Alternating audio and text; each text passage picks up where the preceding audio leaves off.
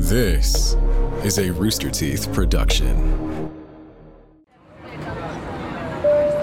May 9th, 2012. A Sukhoi Superjet 100 with 45 people on board is flying over the Indonesian province of West Java as part of a Welcome Asia demonstration tour. The 30-minute flight is intended as a demonstration of the new jet to VIPs and potential customers. Under thick cloud cover in mountainous terrain, the Sukhoi Superjet 100 disappears from air traffic controller radar.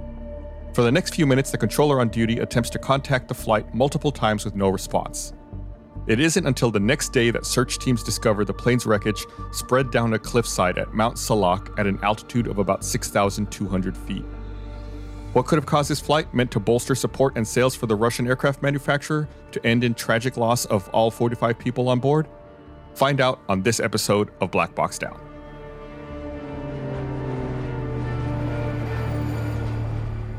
Hello, everyone. Welcome to Black Box Down. It's Gus and Chris. Hello, Chris. Hello, Gus. We're here with another episode. As always, before we get into it, I want to remind you to give us a follow on social media at Black Box Down Pod, Facebook, Instagram, Twitter.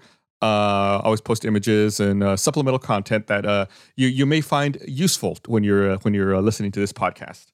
Yeah, and it's also where we'll post stuff like I don't know, bonus things like animations of stuff from the show or explainers where we talk about weird random things about airplanes. And you can see all of that in our link tree, which Chris so lovingly cultivates, and it's in all of our it's fertilized handles daily. Trees blossoming. Okay, not what I had in mind, but okay. Oh wait, no, well, yeah, I got you. Okay, so this another unusual flight. A couple episodes ago, we talked about the acceptance flight when one airline was transferring a plane that they had leased back over to the owner airline. Yeah. This was not an acceptance flight or anything, but this was like a demonstration flight. So this one's a little different than we're normally used to talking about. This wasn't like a regularly scheduled point A to point B flight. This was like a promotional flight. This was a new plane that was being rolled out, and the manufacturer kind of sent it on a tour around the world to potential customers and, let potential customers ride on it for a little bit and, just kind of check it out, see what it's like. So this particular flight, like I said, was only supposed to be about 30 minutes. It took off from Jakarta, was going to head down to the south, circle around for a little bit, and then land back at Jakarta where it took off from. But like I said, that didn't happen. Yeah. So this flight, the flight number is also a little weird because it wasn't a regularly scheduled passenger flight.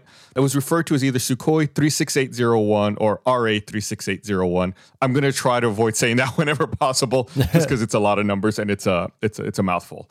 This was, like I said, this was a new plane, so this was the first fatal accident involving a Sukhoi Superjet 100. These planes, they're not, I guess they're intended to be regional jets, not like, smaller than a 737, more like an Embraer or a CRJ. Maybe they would hold maybe 100 people at most, maybe probably less than that. So not like what you would consider like a regular size plane, but slightly smaller, intended for regional airlines. So, yeah, or private customers, because sure, why not? I'm just wondering because they were showing it off potential, I don't know, that seems more like a private thing, but I guess also airline executives and pilots. Okay. Yeah. In fact, actually, there was. I was gonna get to that here in a bit, but there was. So besides the crew in the cockpit, there was also a third person in the cockpit who was a pilot for an Indonesian airline who was just kind of riding along to check out the plane. I had to look up where Indonesia was. I'm embarrassed to say. It's like in between Australia and India, kind of. Yeah, it's like Southeast Asia. There's a lot of islands that comprise Indonesia, and we've talked about it a few times. I believe it's considered the most mountainous country in the world. It's all islands. Islands are just mountains, right? Yeah. You can see the tops that are sticking out of the ocean. This flight, like I said, they've been doing this for a while, going around the world, going around specifically East and Southeast Asia, showing off the plane. So this was actually the second of two scheduled demonstration flights under the command of test pilot and former cosmonaut Alexander Yablantsev and first officer Alexander Kochetkov. The passengers on board, like I said, were prospective clients. There were some journalists as well who were covering the event, and some Sukhoi personnel observing the capabilities of the aircraft. Sukhoi was the manufacturer. And the accident aircraft was actually a replacement that was sent in after the first successfully completed demonstration flight was found to have a technical glitch, which they had later identified they said it was a leak in the nozzle in the engine. I don't know what they meant by that. All you have to know is first plane had a slight issue, so they sent in this one to fly in its place for the demonstration. I wonder.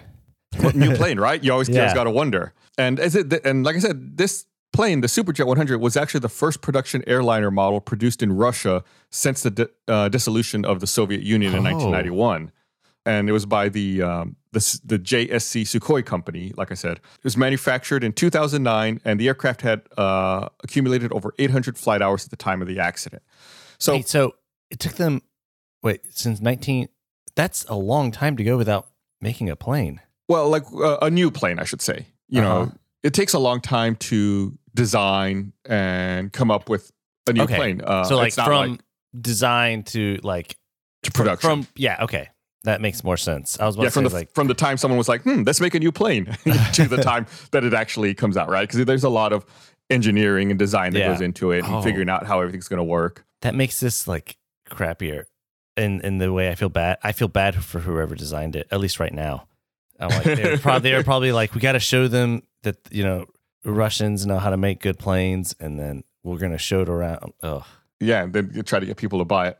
So you've probably never heard of Sukhoi. Like, it's a Russian plane manufacturer. Like, we're used to talking about, like, the big ones here are like Boeing and Airbus. Sometimes we talk about Embraer. So Sukhoi, they have a long history as a military aircraft manufacturer in the Soviet Union and Russia.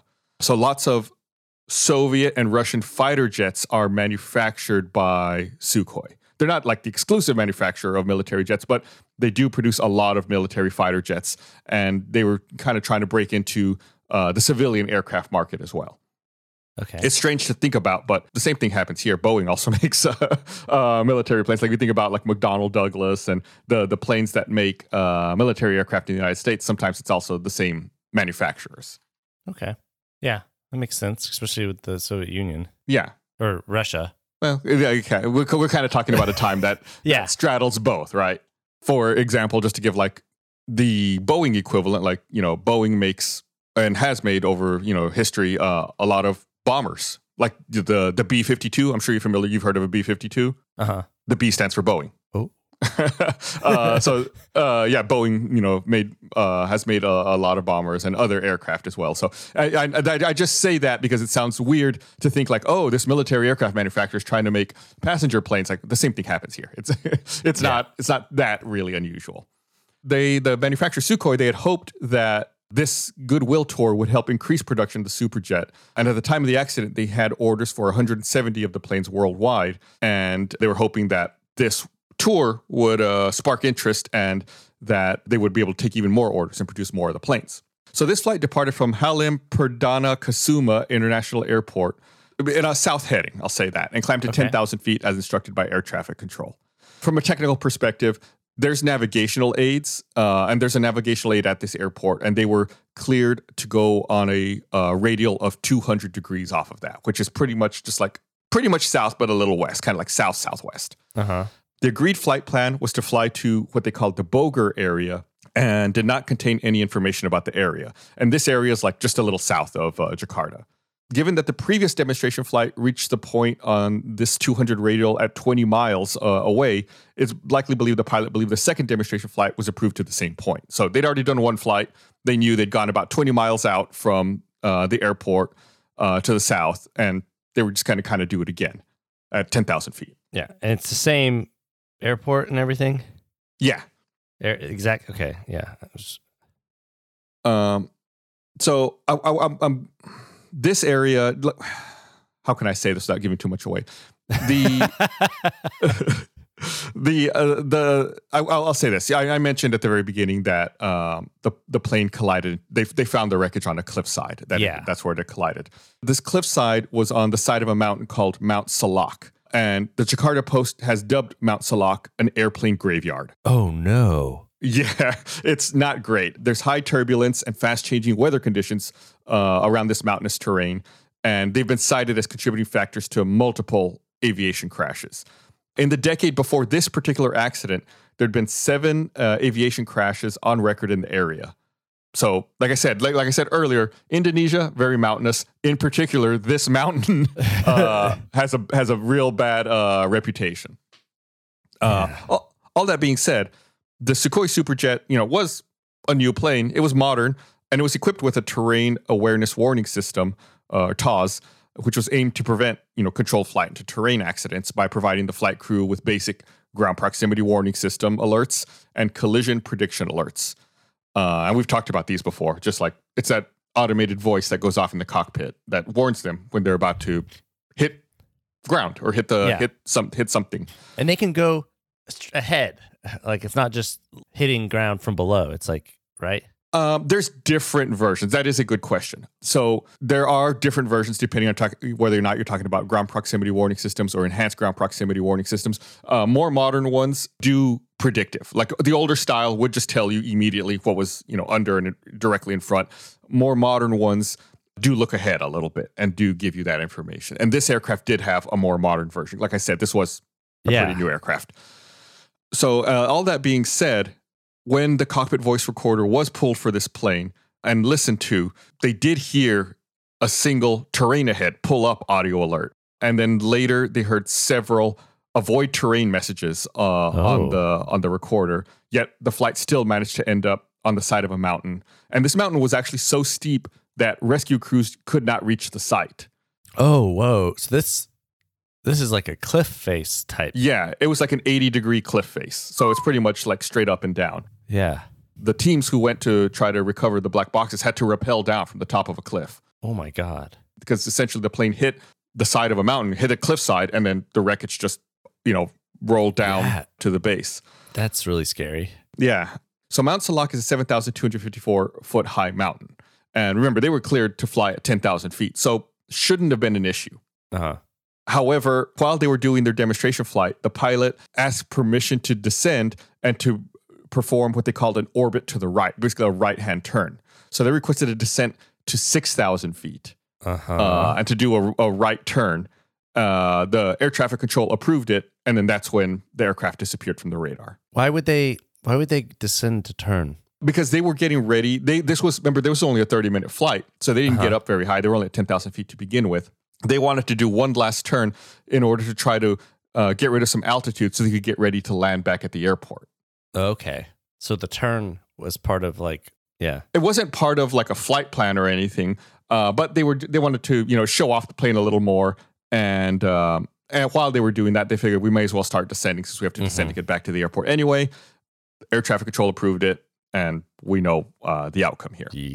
But they had warnings. That's crazy. Right. And there were warnings. So it's not like the mountain appeared out of nowhere. Yeah. And they were talking to air traffic control. It was the airplane graveyard. You think if you would know its reputation might precede it, Yeah, right. So a lot of questions to be answered here. So there's as always, we have to deal with time zone differences here. So the flight departed at 2 a.m. UTC, which is 9 a.m. Indonesian time. Indonesian time is 7 hours ahead of Universal time. The flight plans for the first and second demonstration flight were filed at the airport briefing office by the manager of the ground handling agency. The flights were planned at an altitude of 10,000 feet, and the estimated elapsed time was about 30 minutes with total fuel endurance of 4 hours, and it would be conducted under instrument flight rules. So that means, there's two different ways you can fly a plane, VFR or IFR. Visual flight rules or instrument flight rules. Instrument flight rules is what it's what you think of with like flight plans and getting very specific instructions about where you can fly. And that's when you're flying purely by instrument. You don't have to necessarily see outside. You can fly into clouds, you can fly into bad weather because you're using your instruments. Visual flight rules is like you have to be able to see outside. And we've talked about visual approaches. You have to be able to see the ground. You have to be able to see where you're going and what's going on. You cannot fly into clouds, cannot fly into bad weather. So this was an instrument flight rule flight, so they could fly just by instruments. On the flight were the two pilots, one navigator, one test flight engineer, and 41 passengers. The passengers consisted of 4 Sukhoi Civil Aircraft Company personnel, one from the engine manufacturer, and 36 invited passengers, of which one was American, one was French, and 34 were Indonesian. And a representative, like I said earlier, a representative of a potential customer sat in the observer's seat in the cockpit. He was a pilot and just an extra person in the cockpit who was just checking out the plane. The area for this demonstration flight was over what they called the Boger area. And while the pilot might assume the flight was approved to 20 miles away from the airport, like I said, the available charts on the aircraft did not contain information relating to the Boger area and the nearby terrain. Beyond about 25 miles from the airport, the minimum altitude that they should be able to fly at was 13,200 feet. And they were half of that. You said they were 6,000. Right. But that was at 25 miles. So as long as they stay within 20 miles, theoretically, they should be okay. But this is like going further away. This is where the mountain starts, and this is where the terrain starts rising. At about 2:26 Indonesia time, which is 7:26 Universal time. I'm going to be doing all Universal time after this. Okay. So 7:26 Universal time, 2:26 Indonesian time at 7 hours.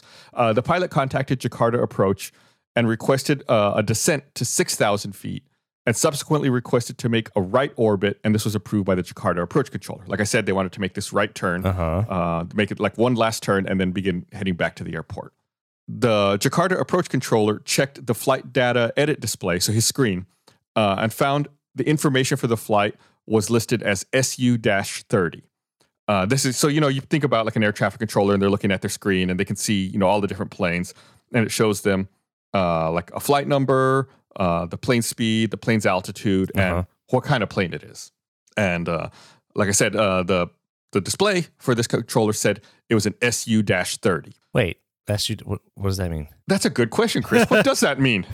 So remember I said that Sukhoi mainly made military planes? The SU-30 is a fighter jet. Oh. So remember, this was a new plane. The system didn't know what to show for it. So it just said SU for Sukhoi and 30 because I believe I don't know why it said 30. I think the flight number was long, 36801. I think maybe it just pulled the 3 and the 0 out of there. That's speculation on my part. I don't know. I don't know why it said SU-30. The air traffic controller looks at that and thinks, "Oh, this is a fighter jet that's contacting me that wants to descend." Oh. Weird, right? Yeah. Not something you normally think about. And he didn't, or she didn't know that it was this like tour thing going on. They didn't know who they were talking with. They were just like, this fighter jet. Air traffic control talks to lots of people, especially Jakarta's. Jakarta's a big city. There's lots of planes in the area. They don't know who they're talking. They just look at it. Okay, fighter jet. Okay. It seems, I don't know. It feels weird to me to be like, oh, fighter jets hanging around. Like, it happens. I guess, even here in Austin, at the Austin airport, if you ever watch the planes coming and going, you see fighter jets land all the time. Oh, okay. In fact, the Indonesian military does operate some Su-30 fighter jets in its air force. Okay. Or I should say they did at the time. I don't know if they still do, but at the time they did operate some. So, like I said, the controller sees this on his display, and after checking this information, the controller's understanding of this aircraft type was that it was a military aircraft and that it was flying to this Boger area for a test flight because there's like a military training area in that area. So the military training area was a little further away than the Superjet intended to be initially, but it was relatively close. So, in the controller's mind, I could see why. They see what they think is a fighter jet. It's kind of close to a training area, and they think, oh, they're going lower because they want to go over to that training area. This training area was called the Atang Sanjaya training area, and the training area was from the ground up to 6,000 feet. So in the controller's mind, they think, oh, they're descending to 6,000 feet because they're going to go to the training area. Oh, so that's why they didn't warn them about the plane graveyard? Right, because they assume, oh, it's a military plane. It's going to be training, and military planes have super high performance, and they're going to be aware of the mountain, and they're going to avoid it. So you see, it's already, the little things are starting to happen. So at 7:50 UTC, the Jakarta approach controller on duty noticed that the flight disappeared from their radar monitor, and there was no alert on the radar system prior to the disappearance of the target. Yeah, it just blipped out of existence. Right, and they didn't notice at the time. Because 18 minutes earlier at 7:32 Universal Time, the plane had impacted a ridge on Mount Salak about 28 miles away from the airport at approximately 6,000 feet. I bet it all happened in what, like half a second? Yeah, it was just instant. Gus, that's the most terrifying to me. I've actually thought about that a lot when I was looking into this incident. Like if you think about it, it's just, people milling about, probably drinking champagne, hanging out, walking around in the plane, and then that's it. The plane impacts a cliffside. No warning at all. Yeah, it's like, poof. Right. It's so, I don't know. There's something scary about it. Like you always think about, like in movies, right? Plane crashes and things like that. They're always like these like prolonged scenes. Like we've even talked about several of them, right? Yeah. Where it's like, it takes a long time. Yeah. But just, it's so terrifying. Just that like, and then go. I'm glad to hear you think the same thing. I was actually very terrified looking into this incident, thinking about that. The last recorded radio altimeter data said that the plane was at 370 feet because, of course, the mountain was right under it. And the plane impacted on an 85-degree slope ridge. I thought it was 80. It's 85 degrees, apparently. So almost vertical slope. Obviously, all the occupants were killed and the aircraft was destroyed. And how long was that warning? Like, okay. How long was it between the first warning and impact? Do we know? Chris, that is the next sentence in the script here. It's a little creepy that you're asking that because it's literally the next thing I was about to read. So 38 seconds before the impact, the terrain awareness warning system audio warning, terrain ahead, pull up, activated once, and then avoid terrain activated 6 times. Oh my goodness. What were they doing? Actually, the pilot silenced the system, assuming that it was a warning. Yeah. He assumed that the warning was a problem with the system, that the system wasn't working right. Do you know what I don't think you would be able to guess, but do you know what he thought the problem was? Let me think. Did he think it was the system was reading the plane wrong and thought it was further down than it was or something like that? I don't know. That's a good guess. What he thought was, the reason I asked you this, Chris, is that this is something we had talked about once before. He thought it was a problem with the database in the system. Oh, that makes sense. He thought that the database was outdated and that it was giving false alerts. He thought the database, yeah. And remember, because this was an IFR flight, they could fly in the clouds, and they were in a cloud. Oh, no. So they never saw the mountain. The alert started going off, and they just hit it without ever seeing it. Oh, my God. That's even scarier. They were just in a cloud, and then why did he assume that it was out of... That's a big assumption. Yeah. I agree with you, Chris. That is a big assumption. You would think at the very least, you'd be like, hey, maybe we should climb, or maybe we should turn around. So I said that there were different alerts that activated. First, it said terrain ahead, pull up. And then I said that activated once. And then it said avoid terrain. That activated 6 times. The difference between those alerts is the first one, like I said, is terrain ahead, pull up. That's telling them they're going to impact the ground. And if they pull up, they'll be able to avoid it.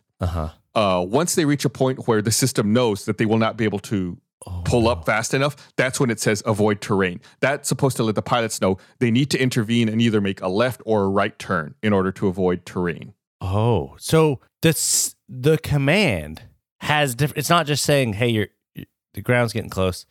Hey, it's closer. It has different meaning. Correct. The first one explicitly says pull up. The second one just says avoid terrain because the system knows they cannot pull up fast enough. Oh my goodness. So that there is, the different alerts are telling them different things. And in fact, 7 seconds before the impact, they got a flight warning system audio alerted them saying landing gear not down. Oh no. And that's to let them know that's another system that assumes they're getting really close to the ground, so they must be wanting to land. Hey, the landing gear's not down. Oh, and they never did anything? They silenced it. Oh my God. All of them? Yeah. Oh my God. So, this TAWS system, like I said, is supposed to prevent controlled flight to terrain by giving the crew timely alerts based on predicted terrain obstacle clearance profiles calculated with real-time actual aircraft performance. So this is what you talked about earlier. This is the advanced kind that gives them predicted collisions and predicted performance. Yeah, and that's what I was thinking, because it was like, it's fairly modern, right? I mean, it should have, yeah. And like I said a little while ago, if a pull-up maneuver is not sufficient for the aircraft to clear terrain directly along the flight path, the forward-looking software generates a unique avoid terrain warning to notify the flight crew that based on the operational status of the aircraft, an alternate course of action, left or right turn, may be necessary to avoid the controlled flight into terrain. How evasive? I mean, this is a jet, right? So it's fairly small, right? So it's fairly like maneuverable, right? Yeah. I mean, it's pretty good performance. But as you get closer to the obstacle, it becomes more difficult. Like it's more in your field, like more in front of you. It's getting bigger in front of you. That's so frustrating, Gus. It really is. So the Jakarta Approach Radar System was equipped with labels on obstacles such as the tops of the mountains in the area. The terrain information surrounding Mount Salak had not been inserted into the system, and the minimum safe altitude warning was not operational, although the system had the capability. The aural warning on the radar was also deactivated, hence all the warnings associated with aural warning only provided a visual warning on the blinking label. That's why they didn't hear anything. There are systems to alert controllers when planes are getting too close to terrain and too close to mountains, but all of the audio alerts were disabled. It was just visual. It was just like something flashed and then blinked away. Wait. Because they disabled it, like the pilot disabled it? This is at air traffic control. Oh. Remember I said that they didn't notice for 18 minutes that the flight had disappeared. Oh, no. And that's why they didn't know that it was maneuvering over towards Mount Salak, because the audio alerts that normally let everyone know were disabled or deactivated. And why? I don't know. I that wasn't in the report. I don't know. They were deactivated. Mm. Okay. The pilot was ignoring them, and then ground control didn't hear them. Correct. They didn't notice the flashing alert on the display. Oh, no. The Jakarta Radar Service had not established the minimum vectoring altitudes. And based on the replay of radar display, it showed that during the flight, the aircraft made an orbit over this area at an altitude of 6,100 feet. And the audio alerts did not activate when the flight was in the proximity of Mount Salak. So back in the plane, the crew, they knew they were getting these alerts and these error messages, and they cleared them. And they did this by pressing an alert cancel button. And this erases the messages from their display and turns off the flashing master warning sign and cancels the audio alerts that they were receiving. So, like I said, they were getting their terrain alerts. They just canceled it, which turned all of their alerts off. So I thought this was interesting. I want to do something a little different in this episode. I have a breakdown of the sequence of events as they were written out in the report. I think it would be interesting to go through them. And again, this is all universal time. Add 7 hours for Indonesia time. Okay. At 7:26 and 37 seconds, the altitude was set to 5,984 feet. And at the time, they were at 9,992 feet. So this is when they begin their descent down to 6,000. To do their right turn. Correct. Their airspeed was 220 knots, and they begin their descent from 10,000 to 6,000 feet. And the cockpit voice recorder records someone in the cockpit saying, "We're going to land to the opposite runway." This indicated that they were going to land on runway 06, because in the earlier flight, they had landed on runway 24. So they're just landing on the same runway, just in the opposite direction. Okay. Remember, like I said, they were trying to get rid of some altitude because they knew they were going to go back and land in a bit. Okay. At 7:27 and 55 seconds, there was a discussion between the pilot in command and one of the employees from the aircraft manufacturer. And the employee asked about the intention of the descent. The pilot in command stated the intention of the descent was for preparation to land on runway 06. Otherwise, it would be too high for the approach.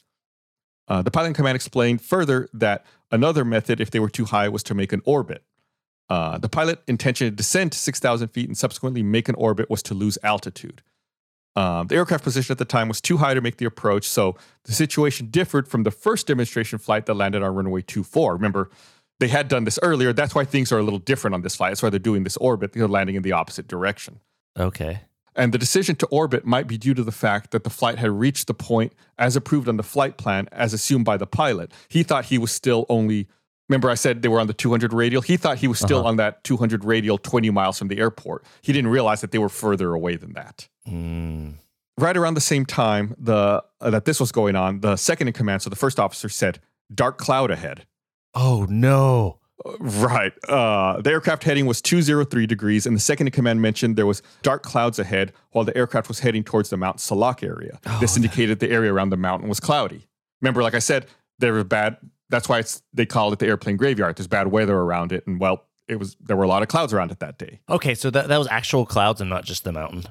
Correct. Okay. I thought it was like, look at those dark clouds, and they were like seeing the mountain through the clouds. No. There were clouds. This episode is brought to you by HelloFresh. With HelloFresh, you get farm-fresh, pre-portioned ingredients and seasonal recipes delivered right to your doorstep. Skip trips to the grocery store, count on HelloFresh to make home cooking easy, fun, and affordable. That's why it's America's #1 meal kit. We all know the holidays are just around the corner, and HelloFresh makes this busy time of year easier than ever with chef-crafted recipes and pre-portioned ingredients delivered right to your door so you can spend less time meal planning and prepping. Plus, you save money on dinner with HelloFresh and put it toward your holiday shopping.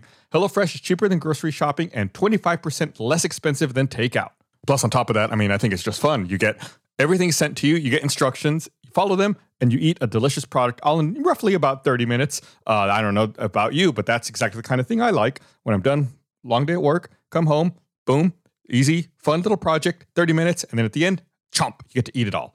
So go to HelloFresh.com/BlackBoxDown65 and use code BlackBoxDown65 for 65% off plus free shipping. Again, that's HelloFresh.com/BlackBoxDown65, code BlackBoxDown65. That's BlackBoxDown, the number 6 and the number 5. Again, that's HelloFresh, America's #1 meal kit. Fall's here, weather's getting a little cooler. It's nice to get out, spend a little more time outside than I had been over the summer.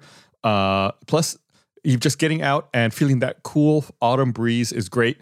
And there's a great way to do that thanks to electric e-bikes. From discovering new places around town to really going the distance, there's so much out there to see, and you can experience even more with an electric e-bike.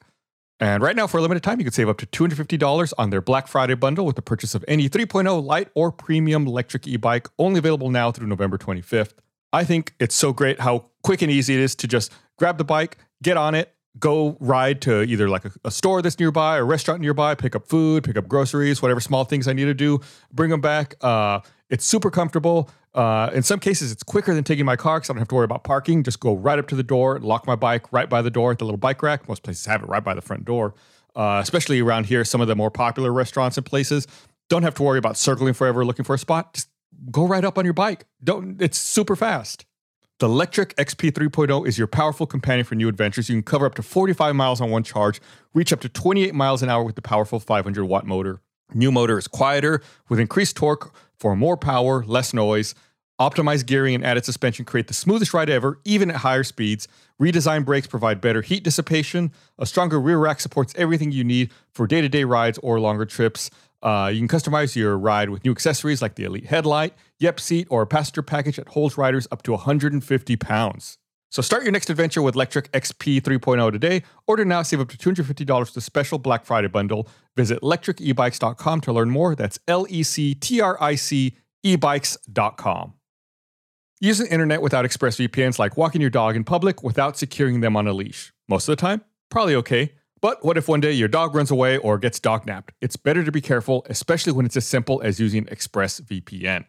Every time you connect to an unencrypted network in cafes, hotels, airports, etc., your online data is not secured. Any hacker on the same network can gain access to and steal your personal data.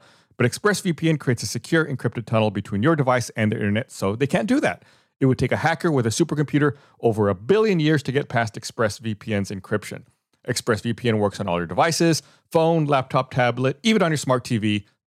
So easy to use. Just fire up the app, click one button to get protected. Can't stress enough about how simple it is to use and how it works on every device. It's just there. You don't have to worry about is it going to mess up with what I'm doing? Is it going to cause any unforeseen problems? No, it's just you turn it on and you're protected. And like they say, keep it on desktop, laptop, phone, tablet, everywhere. I use all of those. I don't use smart TV, but it works on smart TVs too. You can get an extra 3 months of ExpressVPN for free at expressvpn.com/blackboxdown. That's expressvpn.com/blackboxdown.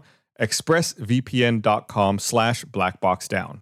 At 7:28 and 37 seconds, the pilot in command demonstrated the aircraft ability for holding using the flight management computer entry data. So at this point, he's talking. Remember, there was the other pilot who was watching the demonstration in the cockpit. The pilot's demonstrating some of the automation in the plane. That's what he's doing at this time. And he shouldn't be doing this right now, right? Probably not. Yeah, it would be a good idea to not do that. A little after that, at 7:29 and 18 seconds, the second in command stated that sometimes the ground can be seen through the cloud. This statement indicated the area around the aircraft was partially cloudy. According to the flight data, recorded data, the area of the orbit was over that training area I talked about before, the Atang Sanjaya training area. At 7:30 and 44 seconds, the pilot in command demonstrated the aircraft terrain avoidance warning system, a feature of terrain. He was demonstrating the terrain avoidance? Yeah. He was showing, because there's different modes on it, and he was showing, remember there was that other pilot, he was showing it off to that other pilot about how, it obviously gives you ground proximity warning systems, but this display can also show you kind of a rough map of the terrain in front of you so you know what's going on. And he was doing it, and he didn't see the mountain? Well, let me read this next sentence and I'll explain it. The pilot in command stated that kind of information was not necessary at the moment. And the guest who was sitting in the cockpit, remember that other pilot, said, yeah, it's flat because they're doing their orbit. At the time they're looking at it, the plane isn't facing the mountain. It's still making the turn over towards the mountain. So it's looking away from the mountain and everything's flat. So they turned right into the mountain. Correct. Because at this point, they were on a heading of 070. So they're kind of heading east-northeast. And the plane's making that right-hand turn over in the direction of the mountain. The turn is what really did it, right? Right. And yeah, because at that point, they were facing out towards the Java Sea. So, of course, it was flat in that direction. And so it's speculated that the guest's statement at that time of, yeah, it's flat, could have affected the pilot in command's perception that the whole area surrounding the flight path was flat. Oh. You see, this is another one of those little things. It's like, that's one of the frustrating things when we talk about these incidents. It's like, how did this happen? It seems so obvious. It's like, oh, this little thing compounded with this little thing. And they just turned on this. Oh, look at our new state-of-the-art terrain avoidance system. We don't need that. It's flat. Yeah. Oh my God. At 7:31 and 42 seconds, the pilot in command asked the second in command to request a right turn for return and approach. The second in command did not respond. He didn't respond. Right. 5 seconds pass, and it's the next thing here. So 5 seconds pass, and the second in command asks the pilot in command's intention to continue the orbit or return to the airport. Then, however, this question was not responded by the pilot in command, and the second in command has to repeat the question 3 times. Oh, he's not paying attention. Neither of them are. Right. And then the pilot in command eventually replies that his intention is to return. So conceivably, I mean, if I'm speculating, the pilot in command's probably talking with that other pilot and distracted. And the second in command, it might be looking a little more at the flight controls and looking outside because he's the one who said that they're able to see the ground every now and then earlier. At 7:31 and 43 seconds, the flight data recorder revealed the roll angle was decreasing. So that means that they're starting to get to the heading that they want. And then 10 seconds later, the aircraft reached a heading of 174 degrees, which is almost straight south, just a little east. 5 seconds after that, the second in command mentioned he would make the request to Jakarta Approach Controller after the orbit was complete. The pilot in command commanded the second in command to make the request immediately. The orbit was performed by selecting the heading selector on the main control panel, initially to 333 degrees, then 33, then 103, then 150, then 174. There's like a little dial. I don't know if you've ever seen it in movies. Pilots will reach up and move like a little dial kind of in the middle of the controls. When it's on autopilot, like that is just setting the heading for the autopilot. So if you want the plane to do a loop or like a circle, you can't just tell it to circle. You keep like changing the degrees as you're going. Like 90 degrees this way, then keep going. That way it's just constantly chasing the input you're giving it. Okay. Is that clear? Do you understand what I'm saying? Yeah. Imagine you're in a big parking lot and your car's driving north. And if you had like an autopilot and you wanted to tell the car to, do a circle, you couldn't tell it go north because it's already going north. You would tell it, hey, go east. And then as it starts going east and getting closer, like, hey, go south. Okay, yeah. Then, hey, go west. Hey, go north. Like you just kind of like are constantly adjusting it. And then eventually you go all the way back around. You wouldn't say go south immediately because then it would just like turn too sharp, right? So you're just right. And you don't know what direction it would go in. Okay. It might go left. It might go right. It's like you just kind of like tease it, kind of, constantly make sure it's chasing your heading. So remember I said it was reducing its roll angle a little before this. And the aircraft stopped its turn and was flying on a heading of 174 as selected on the heading selector. And at this point, the aircraft's not orbiting anymore. The orbit was initiated while the aircraft was on a heading of 200 and stopped on a heading of 174 instead of returning to a heading of 200. So they had not completed a full 360-degree orbit because the pilot in command stopped giving it more inputs. Maybe, presumably because he's distracted talking to the other pilot who's in the cockpit. So they don't finish their maneuver? Right. They don't do the full 360. They stop short of it. So he's going too far, even further than he should. Well, he didn't go far enough. He didn't return to the north the way he should have. Yeah, I guess I was thinking like he's going too far. I guess that would be west? Yeah, too far south and west away from the airport. Yes, I see what you mean. Yeah, you are correct. Because I guess at 7:30 and 14 seconds, and subsequently, the pilot in command's attention was distracted with conversation not related to the flight. And the pilots may not have noticed the aircraft had exited the orbit and assumed it was still continuing to turn. Because again, remember, they're in a cloud, so they can't necessarily see if they're turning or not. No one's paying attention to the controls and what's going on. And then at 7:31 and 58 seconds, the second in command mentioned he would make the requested Jakarta approach after the orbit was complete. Remember, I had just mentioned that. However, the aircraft had already stopped turning 5 seconds before that, and they just hadn't realized it. They just hadn't realized it. Went, oh my. The pilot in command action of turning the heading selector indicated the pilot in command was familiar with the autopilot basic mode. This skill is stored in a motoric program and can be executed without requiring the central decision process. The typical skill-based error may occur during any distraction or degradation of situational awareness. This type of error can be characterized as either a slip or a lapse. So what they're saying is this is very basic, it's like autopilot 101. And this is a very fundamental error that has been made here by not monitoring this and not continuing giving inputs into the heading selector. So they're really messed up. Like they are just not paying attention, and okay. So at 7:32 and 13 seconds, there was a discussion between the pilots to determine the heading to return to the airport. It took several seconds for the second in command to determine the direction and return to the airport. The investigation could not determine the reason for this. The second in command exclamations of determining the direction to return to the airport may have distracted the pilot in command. Again, I don't know. That just lets me know that they really weren't paying attention. They didn't know where they were in relation to the airport and how to get back to the airport. They have to look like, where are we exactly? Where is the airport in relation to here? At 7:32 and 29 seconds, the pilot in command commanded the second in command to request a right turn to a heading of 020, so pretty much north, and descend to 1,600 feet. The intention to descend to 1,600 feet was to descend to the turning altitude for the approach to runway 06 at the airport. At this time, the aircraft was flying on a heading of 174 and had been for approximately 4 miles. The pilot in command's intention to descend indicated he was not aware of the mountainous terrain surrounding the flight path. 15 seconds later, the flight data recorder recorded that heading selector has changed to 325, and the aircraft commenced a right turn with a roll angle of 20 degrees. Is that them realizing they didn't turn all the way? Yeah, well, at this point, I don't know if they ever really fully grasped that. This is because the pilot in command requested that they turn to a heading of 020. I don't know if that's because they realized that they hadn't turned, or if now they're looking at it like, okay, now we need to turn to go to the airport. Oh, okay. 4 seconds after they started this roll to the right, that's when the warning started, the terrain ahead, pull up. So at this point, now they're turning straight into the mountain.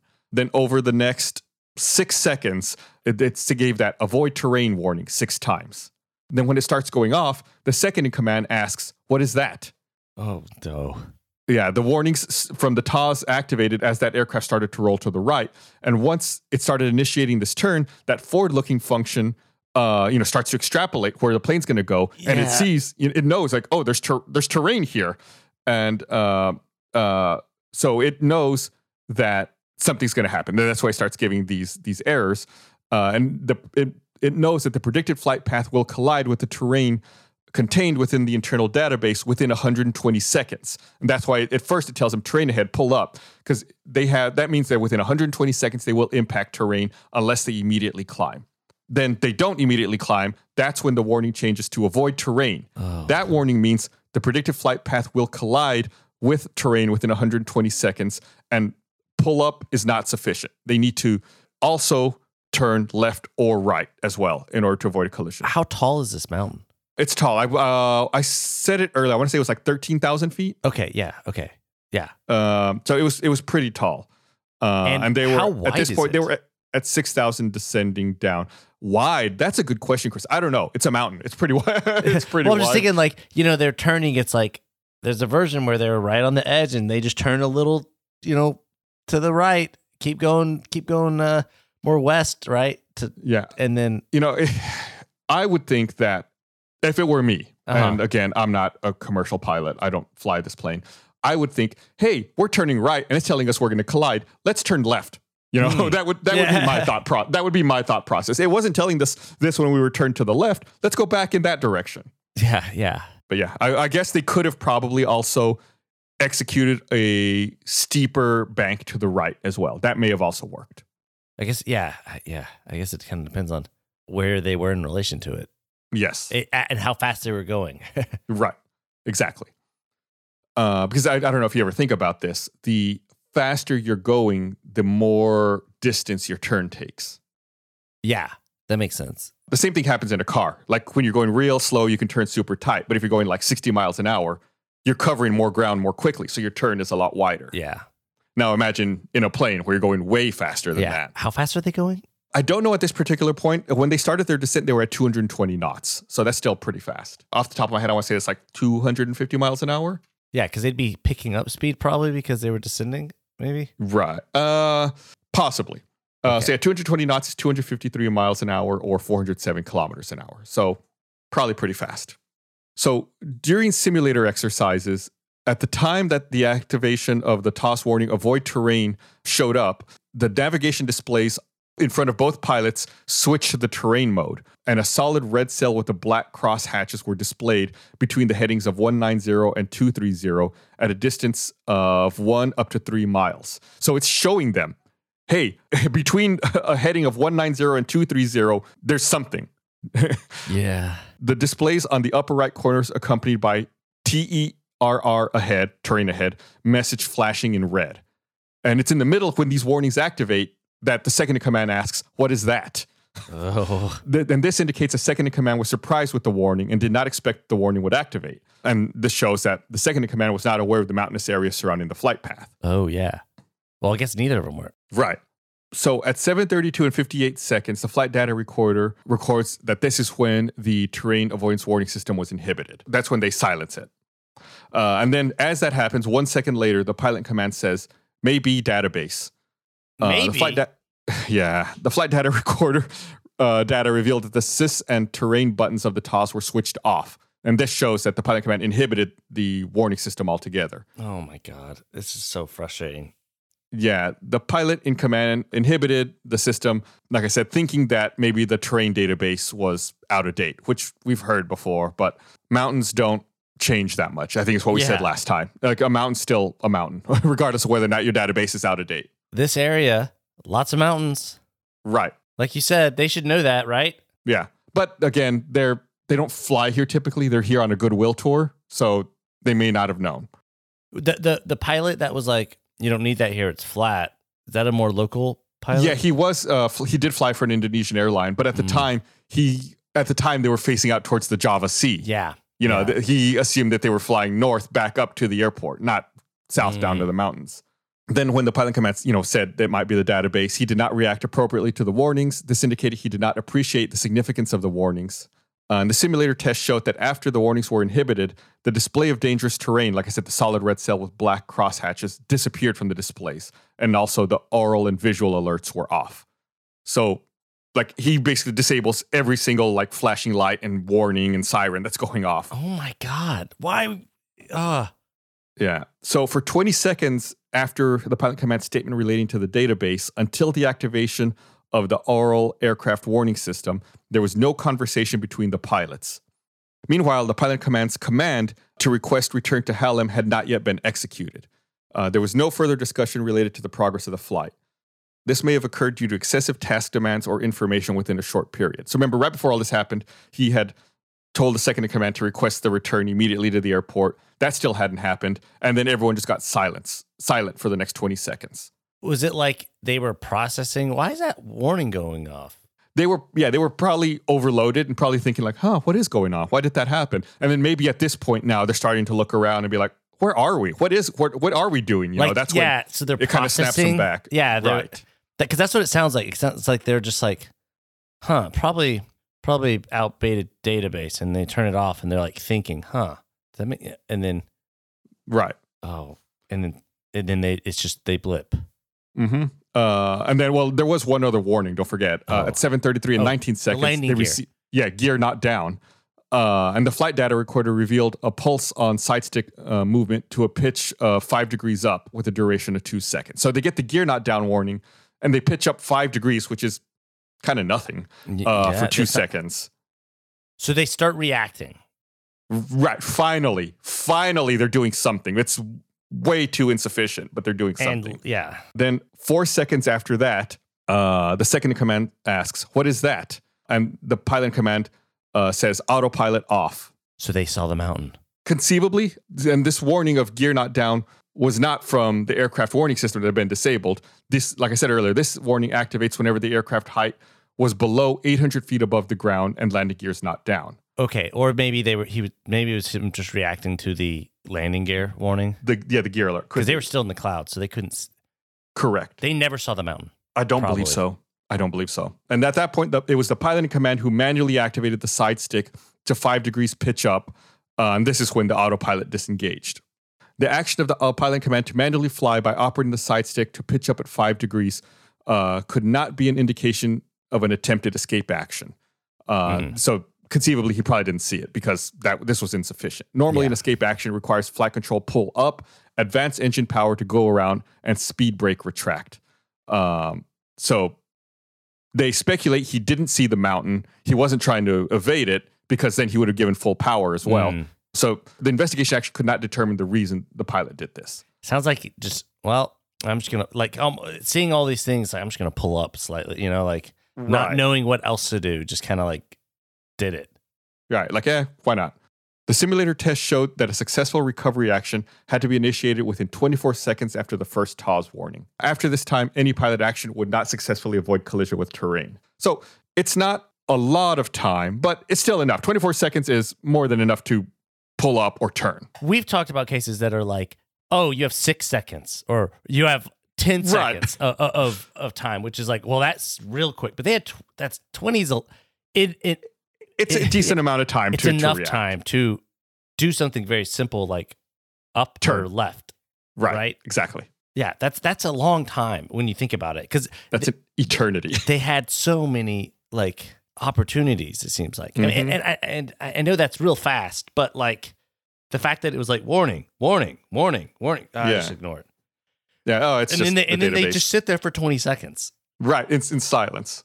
The subsequent investigation concluded the flight crew was unaware of the presence of high ground in the area and ignored warnings from the terrain warning system, incorrectly attributing them to a system malfunction while their view was obstructed because of thick cloud cover.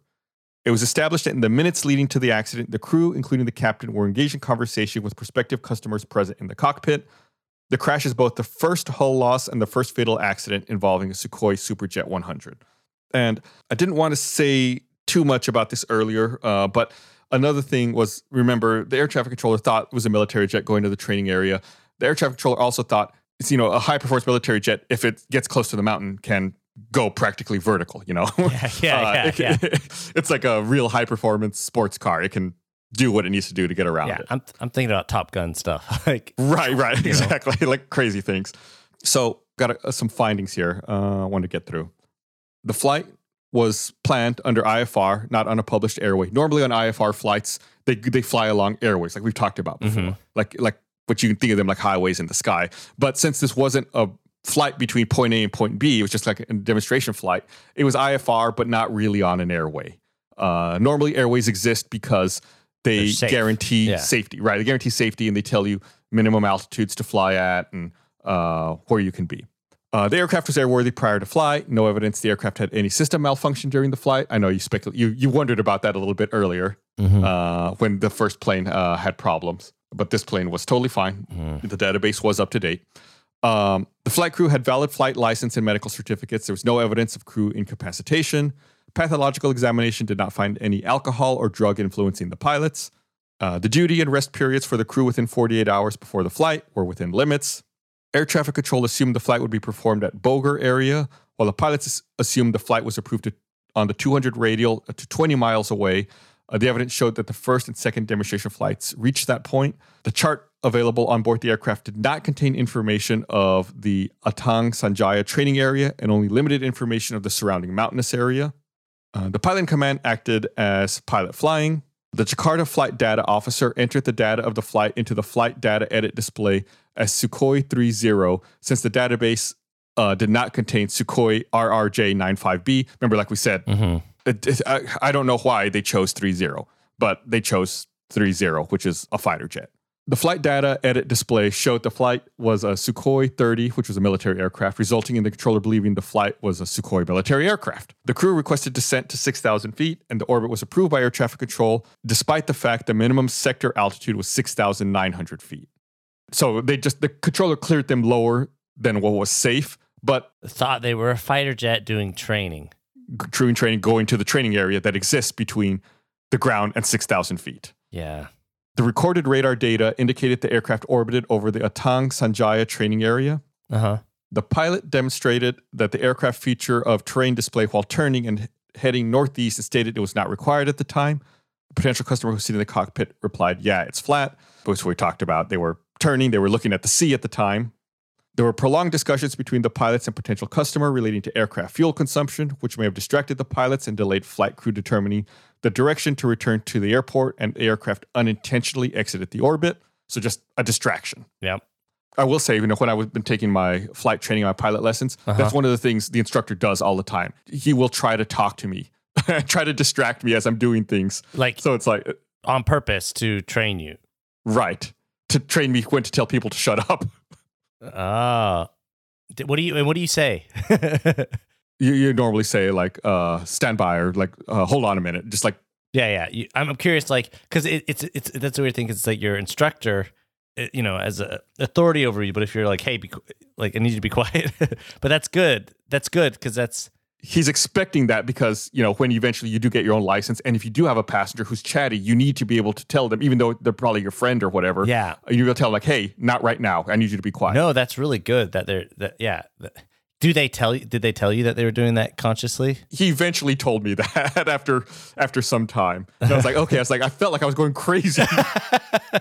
The Jakarta approach controller's attention focused on controlling other aircraft with intensive communication exchange without pause.